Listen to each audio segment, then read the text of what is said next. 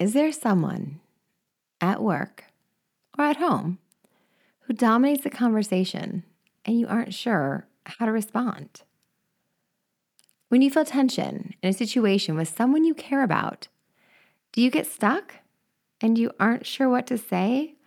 Or maybe you clam up and you don't respond at all, or you simply walk away. For a lot of us, avoiding conflict is something we do a lot.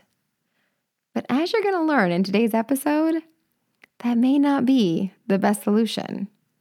And maybe the reason we're doing that so much is simply because no one has taught us or shown us how to handle those situations, or we've only seen them handled poorly, or we're scared to really just make things worse. We have an incredible guest today and a valuable conversation about what that looks like to be able to own your power in those situations, to know what to say, to have the words, to be able to look at tension and hold the calm. I'm glad you're here today. Welcome to The Grit Show, where our focus is growth on purpose. I'm your host, Shauna Rodriguez, and I'm honored to be part of this community as we journey together with our grit intact to learn more about how to thrive and how to get the most out of life. It means a lot that you are here today. As you listen, I encourage you to think of who may appreciate the tidbits of knowledge we are sharing and to take a moment to pass this along to them. Everyone appreciates a friend that thinks of them, and these conversations are meant to be shared and to spark even more connections. Hesha Abrams is a professional peacemaker, an internationally acclaimed master attorney mediator, negotiator, and author, known for crafting highly creative settlements and resolutions in very difficult matters. With 30 plus years in the trenches of resolving human conflict, she has recently distilled her skills into an easy-to-use toolkit, her new book, Holding the Calm, The Secret to Resolving Conflict and Diffusing Tension.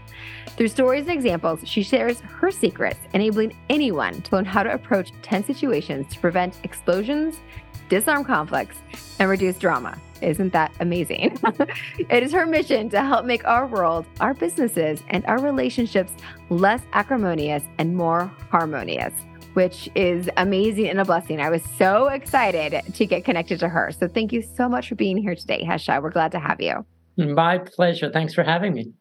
Yes. So where did you get started on this journey to working with conflict and helping people learn how to hold the calm? Well, I'm a lawyer, and I like to joke that I'm a lawyer who evolved or rehabilitated, one or the other. I was a trial lawyer, and I did complex business cases. And I was young, because I've been doing this for a long time, and I won a case that I really should have lost. My client was not in the right, but I kind of outlawyered the other side. Mm-hmm. And then I lost a case. I was doing a pro bono case for this woman that was getting kicked out of her apartment. And I lost that one because I was good old boyed. And I had a crisis of confidence and said, okay, this is not right. This cannot be this way. I was in my 20s and still idealistic, thinking about how the world should be. And I got smacked in the face with how the world is. And I met this woman who said she was a mediator. And I went, ooh, what's that? And I listened to her and I went, wait a minute. Let me get this straight. You talk to people for a living and solve problems? Where do I sign up? I thought this is great. But then the trainings that you take don't prepare you for it at all. They're very kumbaya, win-win problem solving and how we all have to listen to each other and hear what each other has to say. I'm like, okay, in 10 or 15% of the cases, that is correct. What about the other 80 to 85% when you have to deal with a narcissist or someone self-righteous or arrogant or power grabbing or nasty or emotionally immature or fill in the blank? That's when we really need help, because that's real life. That's real life. And I've spent, over 30 years doing that. And people are constantly saying to me, you got to write a book. You got to write a book. How do people do this? All right, fine. I'll do it. And I wanted people to know it's like we're cavemen and women shoving food in our mouths. I want to say, here's a fork, here's a knife, here's chopsticks. Like there are so many easier, better ways you can do stuff. And I promised you spaghetti sauce. Can I tell your listeners that now? Yes, please. Thought you would like this. So I have an analogy that everyone remembers. Why did I give the title of the book such a long name? Holding the Calm, The Secret to Resolving Conflict and Diffusing Tension. It's longer than you want to try to punch and sell a book. But what I wanted people to know is that all conflict, 100% of it, starts with tension. And I don't care if the tension is or if it's either one of them, it all is tension. And we don't take care of it. So it's like you drop spaghetti sauce on the counter. You take a wet sponge, you wipe it up. It's no big deal. You leave it overnight, you're scraping it off with a knife. And we've all done that. You leave it 3 or 4 months or 3 or 4 years, and it's old and moldy and nasty. And that is conflict. So the real question is, why don't we wipe the spaghetti sauce up while it's wet? We don't know how. We're afraid. We're afraid we'll make it worse. So we just pretend maybe it'll go away. It never goes away. It never goes away. I wanted to show people this is how you do it. These are some easy, simple ways. And what I did in the book is I wrote 20 techniques, 20 tools in 20 chapters, short, simple. The book's designed to be read in 2 hours, each with stories, each with sentence stems, each with anecdotes. So you read it and go, try this one. And you try that one. And then when it works, you go, look at that. I can't believe that actually worked. And then you try one, oh, that didn't work. Is it the way I did it? Or maybe I didn't use the right tool. I was using a screwdriver when I needed a hammer. Okay, what else can I do? And then we'll go over on our talk today some special, specific things people can do, but it opens your eyes. It's like putting glasses on when you didn't know you needed glasses. You don't know how bad it is until you put the glasses on and go, whoa, I can see. This is amazing. I didn't even know. And then when it starts working, people won't say, oh, you know how to hold the calm, or you're so terrific. No, they're going to say, you just know how to handle people, or everyone likes you, or you just know how to get things done. That's how it happens. Yes, I love that. I love it. And it's so much more than holding the calm, really. It's like this whole concept of being able to handle conflict. Yeah, and tension. And leaders complain all the time. The number one thing they want is they know how to handle their teams or management or their jobs, but no one knows how to handle that difficult person. And then you're afraid, am I going to be accused of discrimination or sexism, or, am I going to be accused of something if I don't do this right? Then that's an extra barrier. And now the spaghetti sauce is just getting really nasty and problematic because people are people. We play bumper car egos with each other all the time. It's part of the natural human condition. Introverts and extroverts, polar opposite. Big picture people, detail people, polar opposites. 1,000 people build a building, and one idiot with a stick of dynamite can take it down. So this preventative stuff is so critical. And when you can't prevent it, you have to know how to handle it. Because things don't have to be nuclear explosions, but you got to know, here's a pair of glasses. Here's how you can do it.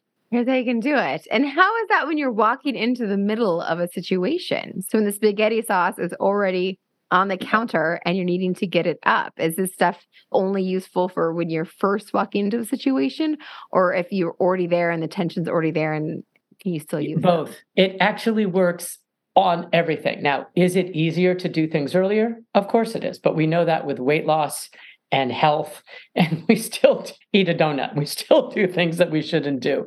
It works on everything. You just have to try different tools. So, for example, would your listeners like, what should I do if I'm at a meeting or a family dinner and my idiot uncle is saying stupid stuff that he knows pushes buttons?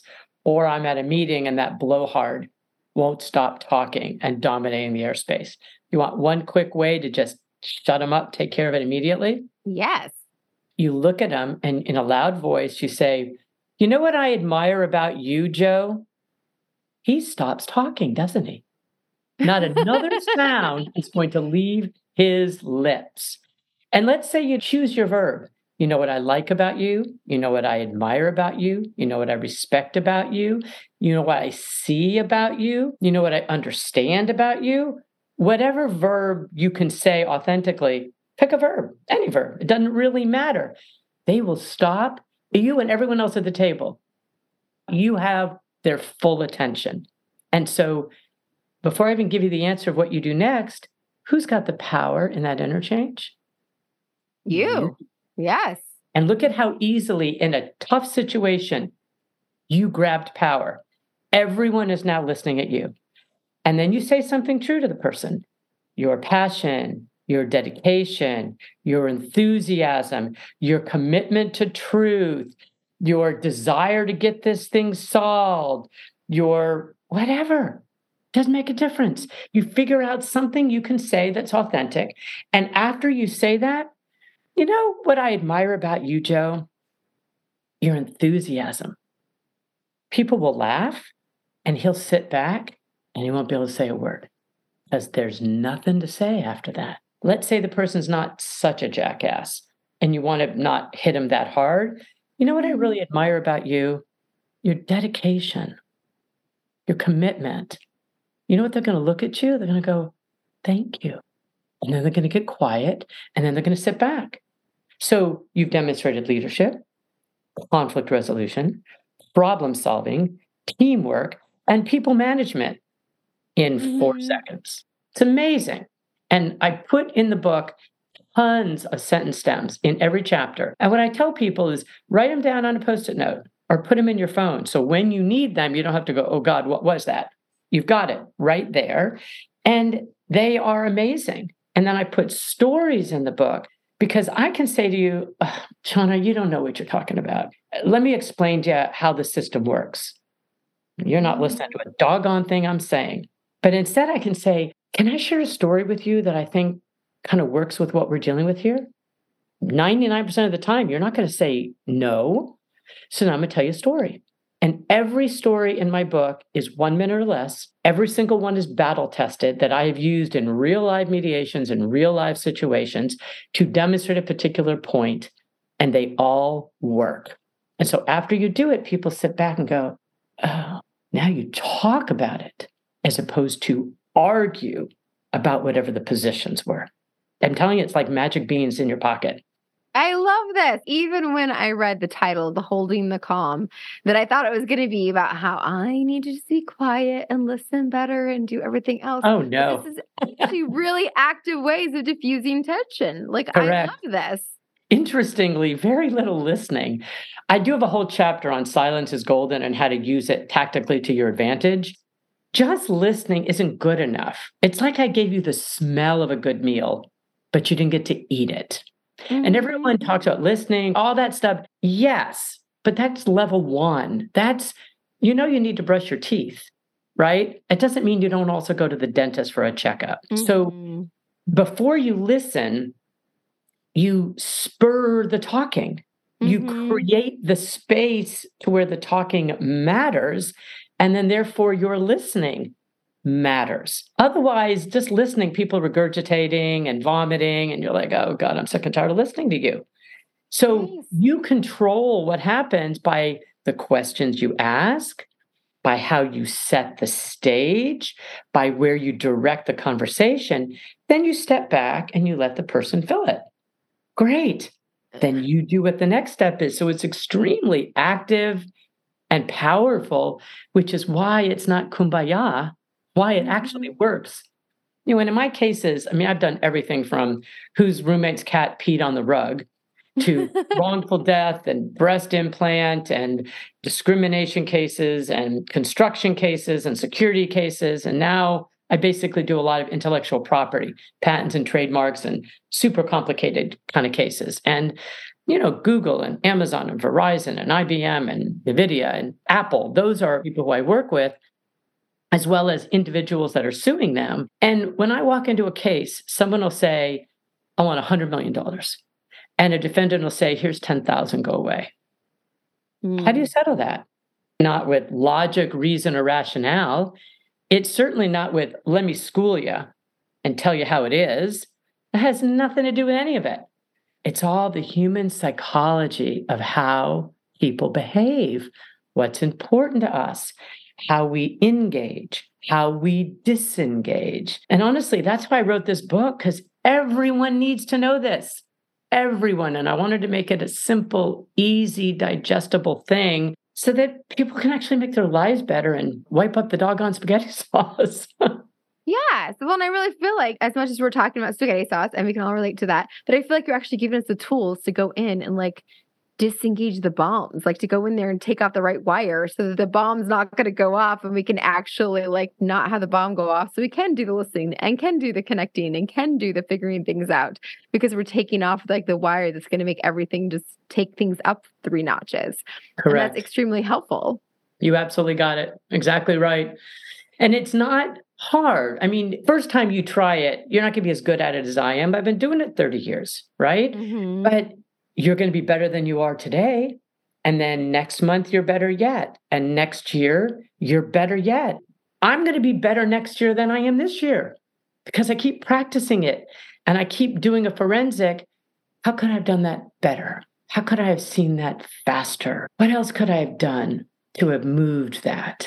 You know, the other thing too is people look at people as if you're the same as me. Now, you and I just met on this podcast, right? I don't know anything about you. I don't know your favorite flavor of ice cream. I don't know whether or not you like pizza. I don't know if you like to dance. I really don't know anything. And so in an interchange with somebody, you have to size somebody up real quick, right? 2 questions you ask yourself when you're talking to somebody. Are they an introvert or an extrovert? By definition, don't we treat introverts differently than we treat extroverts? Why would I treat an extrovert the same as I would treat an introvert? Let's go. Let's talk about it. Let's get this thing going. I want to bond with you. I want to give you space and time to evaluate this and to think about it. And I want to get to know you slowly and understand. That's information for people on first dates. That's why first dates don't go well, because people project themselves onto the other person. And chapter 1 of the book, chapter 1 is speak into the ears that are hearing you, which means I have to see you. Forget listening to you. I have to see you. Mm-hmm. And if I'm seeing you and I'm just trying to decide whether you're an introvert or an extrovert, or whether you're a big picture person or a detail person, by definition, my give a darn meter is turned on. Mm-hmm. And you're going to feel that. Now you're going to have rapport with me. You're going to want to talk to me. You're going to feel safe with me. The amygdala, the fear and negativity center in the brain, is going to stay dark. It's not going to trigger and get activated. Now, why would I speak Chinese to someone who speaks French? That's just stupid. I should look at you and go, oh, you speak French. Okay, let's speak French. Oh, you speak Chinese. Oh, you speak Russian. Oh, okay, let's talk Russian. It's so simple that we forget. You know, we just think, I like ice cream. What is wrong with you that you don't like ice cream? I've offered you ice cream 4 times and you keep turning it down. Everyone likes ice cream. Is there something wrong with you? Without ever figuring out you're lactose intolerant and you'd be just tooting all over the place. You can't have ice cream. And I never bothered to find that out. And so when we talk about listening, it just sounds like so big, right? Yes. It's really diagnosing, which means I have to see you, pay attention to you, turn on my give a darn meter, and I can do that in 30 seconds. It's not hard. We just don't think of it. We just tend to go, here's my stuff, I'm going to dump it on you, and I'm going to see how you react. Well, you know, for 10 or 15% of the people, that will work because they're like you. But you'll have an 85% failure rate. Mm-hmm. I don't like an 85% failure rate. No, or people are leading, I feel like, with judgment, especially it seems in current times that we lead with judgment instead of curiosity. So I'm not here to judge if you're an introvert or an extrovert, or here to be curious if you like ice cream or not. I'm here to judge if you like ice cream or not, or I'm here to judge if you're an introvert, an extrovert, or whatever else, instead of like being curious. Oh, what language is that? Or, oh, what way is that? Or how are they presenting themselves? And how does that connect? So I feel like that give a darn meter, I think is an important piece of having that curiosity, and connecting like that is important. That is It's great. beautifully said. That's beautifully said. I love that. And so that is definitely the best place to start. So that's probably giving you a Teflon surface to put that spaghetti sauce on, huh? And this is the other benefit I tell people too, because let's say you're calm, you're peaceful, and then you can have that conversation. That's easy. But what if let's do the advanced course. What if you're hot? What if you're cranky? What if you're hangry? What if you're disappointed? What if you didn't take your meds that day? What if, right? This is, again, I keep saying this is real life, real human beings with real stuff. When you take a step back to diagnose and interact with somebody, what you do is you create a moat around your feelings and how you choose to act or what you choose to say. For so many of us, you feel it and it's in your chest and it grips you, and you go, right? Well, I'd like to have a little leash or a wick or a moat so that I can breathe a minute and decide how I choose to handle this. What do I choose to say? And if something happens, that's one of the reasons I called it holding the calm, because it's a mantra I use. I mean, I'm human. I've got an amygdala. I can get ticked off and I can get hot. And I will say to myself, I'm holding the calm. I'm holding the calm. I'm holding the calm. That took 2 seconds. And it creates a moat around what I'm feeling and reminds my amygdala, the fear and negativity part of my brain that triggers fight, flight, or freeze, to say, oh, hold on, girlfriend. How do you choose to handle this? What do you want to do? So I don't just blabber off at the mouth or act out at the mouth or punch somebody or stalk away angrily or fire off that email that you shouldn't do. It's a moat.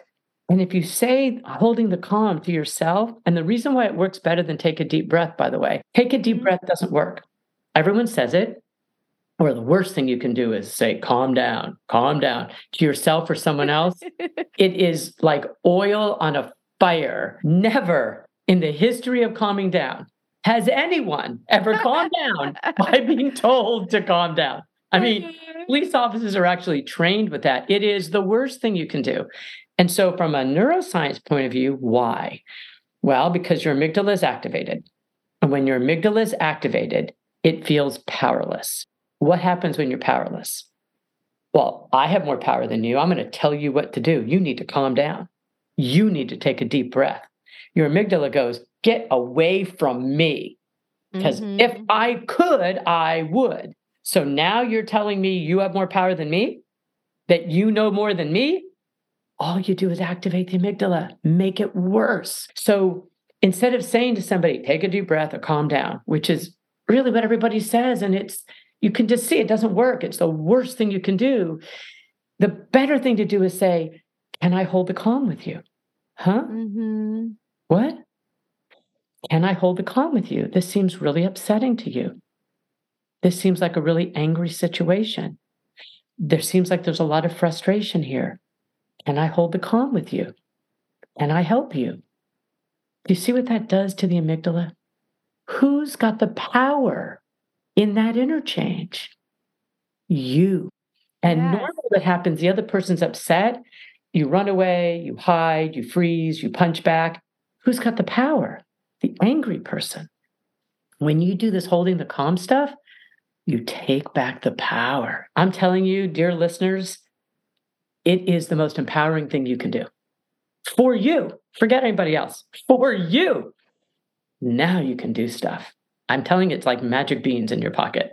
It really is. Yes, I love that. I love the magic beans. And I do know somebody who will say that, like, you just need to calm down, just calm down. And it does, it flares me up. And I haven't ever stopped to realize why that flares me up so much. And that's so helpful to have you walk through why and to have an alternate way to handle it. And you can tell that person because they don't know. And you could say, can I share a story with you? That is always the first way to do it because that opens up someone's ears. I just learned this thing about the amygdala and a little bit about neuroscience and why when somebody, not when somebody says, calm down, why it doesn't work and it makes it worse. Now there's a conversation with the other person and they don't feel blamed because you didn't say, when you do this, I feel that way. So I have a whole chapter in the book on blame, defend, justify, death dance, and what happens when blame happens. And then the other person then would say, oh my God, I don't understand, da, da, da. And then you can say, you know what would help me more? Because I know you want to help me. Their ears are opened. See that validation? You see I'm angry or upset or I'm stressed out, just say, can I hold the calm with you? Can I help you? They'll look at you like, okay, and then it will happen and not happen and happen and not happen. And then you got teachable moments along the way until it becomes a habit and a pattern that when I'm upset, it would be very helpful to me and I will be very appreciative of you if you help me that way. And do you think it'd be helpful to you if I did it to you that way? Now it's this giant, massive, teachable moment with partners, with teenagers, with kids, with coworkers, with employees. I'm telling you, it works with everybody because we all have an amygdala. We all have an ego and we all have an amygdala. Yes. And this approach of can I share a story and win somebody? And that whole approach is brilliant. I absolutely love it. I think that that's something that can really help every single person listening here in so many areas that they're probably trying to catalog all the different spaces. Where can I use this? Who can I use this with? Because I feel like it is a very valuable way to kind of reframe and be able to share things in a very neutral way. Because I think we get stuck in how we can do that. We avoid conflict instead of trying to find a way of how we can address the tension and figure out how do I even explain why this doesn't sit right with me. Mm-hmm. Wipe up that spaghetti sauce when it's wet. And if you're feeling tense, wait a minute, hold the calm. Allow yourself to get back into a sense of power. And that's the beauty of these sentence stems is it's magic wands, it's tools, it's glasses, it's chopsticks, it's all the stuff I've been talking about. It's tools because I'm nervous about how do I handle you? You're scary to me, or the consequences of what could happen are scary to me, or the relationship is valuable to me, or you come with some of these tools. Now you open and invite a conversation as opposed to scolding or running away. Yes, especially when we have people that are close to us and dear to us, it's even harder sometimes to communicate those things because it is so much at stake. And Indeed. Once we start getting moldy spaghetti sauce on the counter, like we do damage to the counters and to those relationships because we aren't addressing those pieces. Indeed. And it always comes back to bite. Therapist couches, we have probably more therapists in this country than we have, medical doctors. Mentally, we don't live in communities and tribes anymore where there was that familiarity or there was that wise old woman or that wise old man that we could go to who could kind of resolve stuff or keep the heat down or help us out. Our society is just very splintered now. So those who are preaching to the audience, the choir here, because anyone who's smart enough to listen to your podcast is already feeling this, they just want more tools. And how do they do it? We can take back our society. We really can. Rather than rail against social media and all the negative, that kind of junk, just take back control. We have politicians that aren't listening. We have things happening that are destroying our lives. Take back control. That's all. And if enough of us do it, this is what's going to happen. This is why I wrote the book. This is why I'm doing podcasts. This is why I'm out there beating this drum that you, our dear listeners, are more powerful than you can possibly believe. And the bullies are afraid of you. Bullies pick on people they think they can get. Now, bullies are damaged too, because we can say, oh, bullies are terrible. They're damaged goods, or they wouldn't act like that. And I still have to protect myself and have a fence. But bullies don't like light, and they don't like a crowd that is not supporting them. They will run away because all bullies, by definition, are cowards. And the only way they get anywhere is if they get a crowd around them. So when you're powerful and you take control, early, the crowd doesn't form. That's what's so beautiful about it.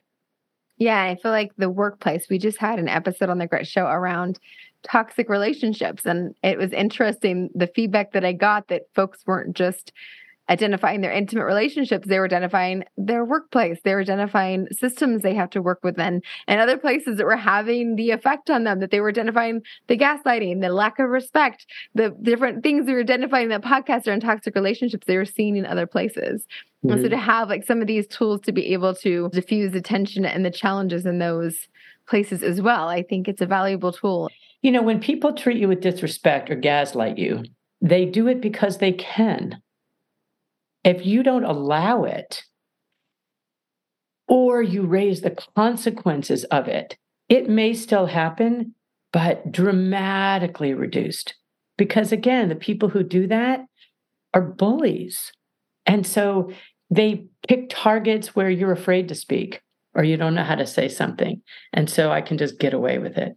And the more you do this kind of stuff, you'll just turn them. You've got a bully, and you say to somebody who then really tried to gaslight you or was disrespectful to you, you immediately say, you know what I admire about you? Everyone freezes. Anyone with an earshot freezes, and they want to hear what you're going to say. And then you're very careful about the verb you use.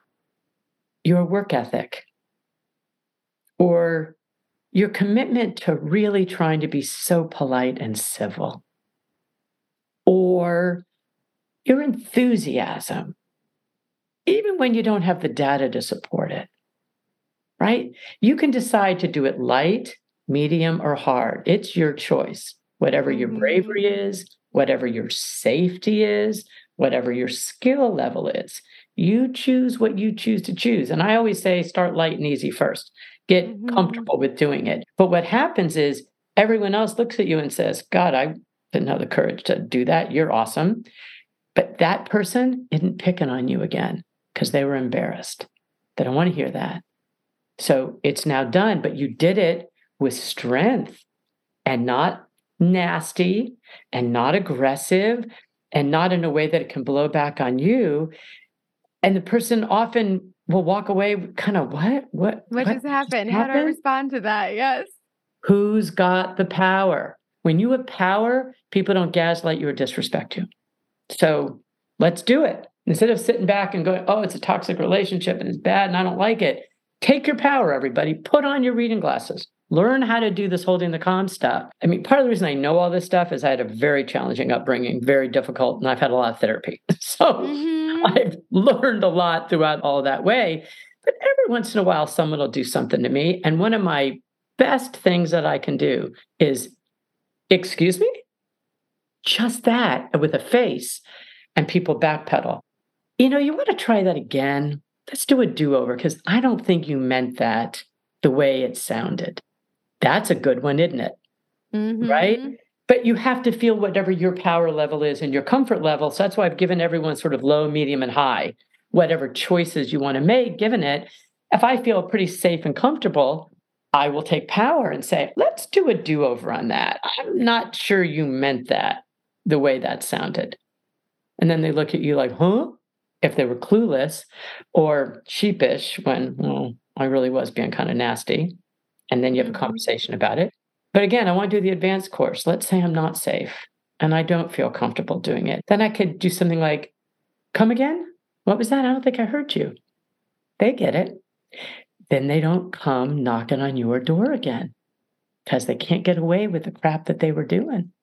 This is like antibiotics before penicillin was invented. Exactly. To start diffusing the situations and make a difference. Yeah. And I think that tension and being able to realize you do have tools instead of having to just walk away or just let it sit there and just feel that. Because I feel like our bodies take that on when we're not addressing it. Like it has other effects to us and our well-being if we aren't addressing it. Totally correct.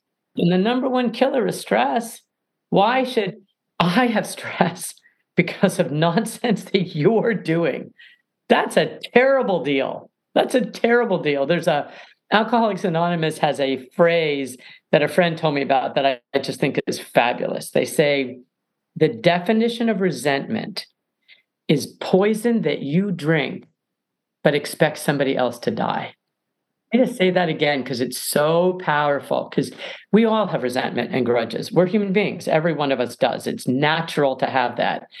But you say to yourself, resentment or holding a grudge, same thing, is poison that I drink, but expect somebody else to die. Yep. Who does it really damage? What is really happening when that's going on? Rock and roll, I tell you, nobody gets out of this life alive, and nobody gets out of this life without scars. Now, God bless, some have worse than others. We know that. But nobody gets out of this life unscathed. Nobody. So the lessons that you learn along the way, how you protect yourself, how you evolve and allow your light to shine more and more and more. There's an Indian guru named Sanchi who said this beautiful thing, that each one of us is a beautiful soul. We're like a light bulb in a lamp, and there's canvas covers, layers of them over that lamp. So for most people, the light's real dim. Our job in this lifetime is to just keep taking off layers of canvas to allow our light to shine more and more and more. That is beautiful. I love that. I like that one too. Yes. And being able to diffuse tension and be able to connect more with who we are, I think increases the brightness of that light too. So I feel like that's one of our tools. Do you have anything else, any other examples you want to share with us before we start to wrap up? Well, let's see. I want to give people a quick tip that if you're in a situation where you're in a team building kind of thing, or a relationship or a family, and there's some conflict. I know a lot of marriage counselors use the word, you should never use the word you should use I statements. Occasionally, that's a decent tool, occasionally, but more often than not, it is not. Because whatever's happening in conflict, the other person is already thinking you're selfish or a narcissist. And then you use I statements. I don't think it does so well. I prefer to use we statements. So if you and I are in conflict together and we're fighting over whatever, and I start saying, how are we going to handle this? The brain, the amygdala and the brain we are wired to do friend or foe. Hatfield and McCoy's. I mean, we are wired for that. Yes. You calm that down. It's not you and me. It's not me against you. This is we. I use we when I'm doing a very complicated negotiation or a very complicated case where people will never see each other again. But I can create a we for purposes of that day or that moment. Because what it does is it acknowledges this is not just my problem. This is we. Now, occasionally you may have someone that says, what we? There's no problem for me. It's all you. You made all the mistakes. Okay. Well, you're dealing with somebody really emotionally immature with a low skill set. So then I would say, okay, I can see that you're feeling really frustrated with this and really distanced from it. But I know you care about me, right? What are they going to say? No? They're going to have to say yes. Well, then I think it's a problem. And I think we need your help in solving it.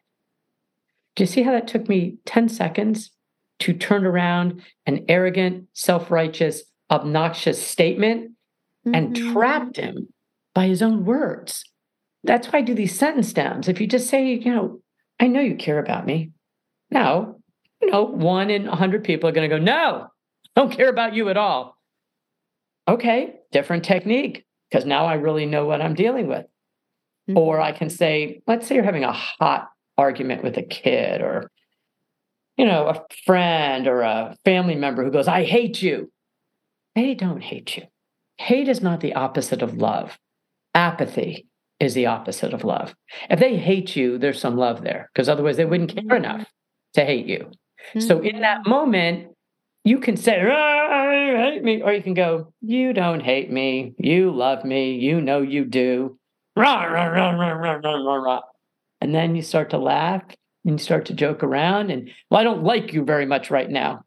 Okay, I understand that. We got to work through this problem. But I know you love me. And I know I love you. You know how that works great with teenagers. Okay. Yes. So this stuff is, I'm telling you, everybody, magic beans. Yes. Well, I was even thinking about, so my background way back when with my license in clinical social work is working with young children. And I feel like that we statement with problem solving with kids is critical as well, that we're on the same team and we are going to figure this out and we are doing this. It's not me telling you. It's not me deciding for you. It's not it's us and we, and looking at things in that whole perspective. And I feel like with teenagers, like the whole gamut, the we, to intimate partner relationship, the we, that it covers all those things, as well as being at a team at work, that it's we. I love that. I love that way of looking at things. I feel like it really does frame things that we're problem solving together and we're all part of this and we're on the same page. And the ancillary benefit of is that it feels like your give a darn meter is turned on. Now you can turn it on level 1 or you can turn it on level 10. The more you turn it on, the better everything is. Every negotiation, every relationship, every encounter, the better you can turn it on higher and higher and higher. It's amazing. But I'm also honest because sometimes you can't. Sometimes I really don't like you, or I don't like your values, or I don't like what you did, or I don't like what you stand for, or I can't believe you did that to me. Okay, you're human. This is not kumbaya stuff. This is real live stuff. So, how do you use it to make it be the best you can be, given the circumstances and the reality? I want chocolate cake to not be fattening, but I can eat some broccoli first and kind of do it as a carbon offset and then maybe have half a piece of cake. And then, all right, I can work. So I have choices. When we have choices, we don't feel powerless. And when most people have conflict, they get pushed in a corner and they don't want to get out. Yes. So choices, give them choices. Why not? Yes. And I love that's an excellent transition as we're starting to wrap up our conversation too, that having your give a darn meter on, you need to take care of yourself so that you can turn on that give a darn meter. And every episode we talk about our self-maintenance minute and what we do to take care of ourselves so that we can do that. I think even having the power to say to your child, no, you do love me. You love me. It's because I've taken care of myself and I believe in myself and believe in our love enough for both of us right now. So I feel like that it helps to magnify the importance of having our own self-worth and having that ability. So what do you do to take care of yourself and to maintain your well-being on a regular basis? Well, I'll tell you my healthy thing and then my frivolous thing because I do both. I love it. I love it. I love it. So I do yoga and I find it just critical for both body maintenance and mental maintenance. I just love doing a good, hot, sweaty, hard yoga class. And my frivolous indulgence is I'm a major Star Trek fan. So I read Star Trek novels like candy because they're little paperbacks and I can sit for 2 hours and devour one. And I'm on the planet, Risa or wherever it is I am, going through some amazing science fiction thing. And I can wash my mind and I find I'm rejuvenated afterwards. That's perfect because we even had our episode on burnout and we talked about being able to escape like that and do that is really a buffer for burnout and a perfect example of self-care. So I appreciate you sharing that. That's great. And for our grit wit, what do we want our listeners to immediately walk away and employ with doing after listening to us in this conversation today? I feel like there's a lot to gain from your book, so they should definitely look into that. But what's something that we want them to immediately be able to walk away and do? Use the words holding the calm as a mantra for yourself. And then you can choose a tool. I've given a bunch of tools. There's a bunch in the book. I have a ton on that. I just given everything away for free because I want people to have this. If they click with me on LinkedIn, I'm doing posts pretty much every day or every other day on, little tidbits. I do 1-minute little videos on how to handle things. I've got a Holding the Calm webpage that they can sign up for that I don't sell the list or anything. And I just kind of send stuff out. This Facebook page. So I want people to be able to connect.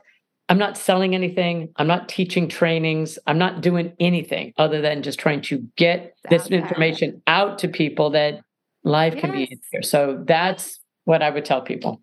Yes. So to take the holding the calm as your mantra to help you get that moat around your emotions when you're having those difficult moments And then to maybe take your sticky note and take something that was mentioned that resonated with you from this episode and write it on the sticky note to try that the next time you're in that situation, to be able to say that phrase or that piece to kind of redirect or diffuse that tension, to be able to feel like you have tools and start to build your toolbox to be able to use that when you're in that place to be able to hold the calm. I love it. Fabulous. Yes. And so go ahead. So you mentioned LinkedIn, and we'll have all this in the show notes. LinkedIn, and your website is holdingthecalm.com. Is that right? Correct. And I think it's also that way for Facebook. And then you can buy the book anywhere, but Amazon is easiest usually. And then if you are kind enough to get it, if you'd leave me a nice review, because that helps that search engine, do their thing. I just keep posting more and more things that I hope will resonate with people. And I get amazing responses from folks that they healed a relationship. They didn't have to quit a job with a boss. They negotiated something. It's just, this stuff should be taught in school. Yes, it should be. Yes, you need this every single day. You don't need what you learned in chemistry every single day. No, exactly. And one of the things I did is I put a discussion guide in the back of the book that, people wanted me to do a second workbook and charge for a book. I said, no, I'm giving it away for free. I want it in the back of the book, and it tracks the book, because trainings are very expensive nowadays, and corporations or organizations, churches, synagogues, mosques, or community centers are keeping everything real tight money-wise. So a bunch of people can get the book, read a few chapters together, and discuss it, and then follow along with the training guide in the back of the book. It is amazing training, because what happens is I read it and I think I know something. And then, Shauna, you say, it means this. I say, are you kidding me? How could you possibly see that? Now we have a discussion. Now I learn more. I understand something more about you. We have more team building that just happened in our group. And if you rotate leadership who facilitates this little baby book club thing, it's amazing that you're getting leadership training, and it will qualify for most continuing education. Lawyers are doing it, social workers are doing it, psychologists are doing it. And then you get training credits for it. So anyway, that was my goal in trying to make it easier for people to be able to do that. That's incredible. Thank you so much. This has been so valuable. I feel like everyone's getting a lot out of it. And I know I've gotten a lot out of it. So thank you so much for being a part of this conversation. Have a great day. Thank you for joining us today. I hope you enjoyed this episode. Be sure to jump on over to Instagram and follow us at the.grit.show. And if you aren't already following Authentic Connections Podcast Network at 37 by 27, you should definitely be doing that as well. Don't forget, you are the only one of you that this world has got, and that means something. I'll be here next Tuesday. I hope you are too.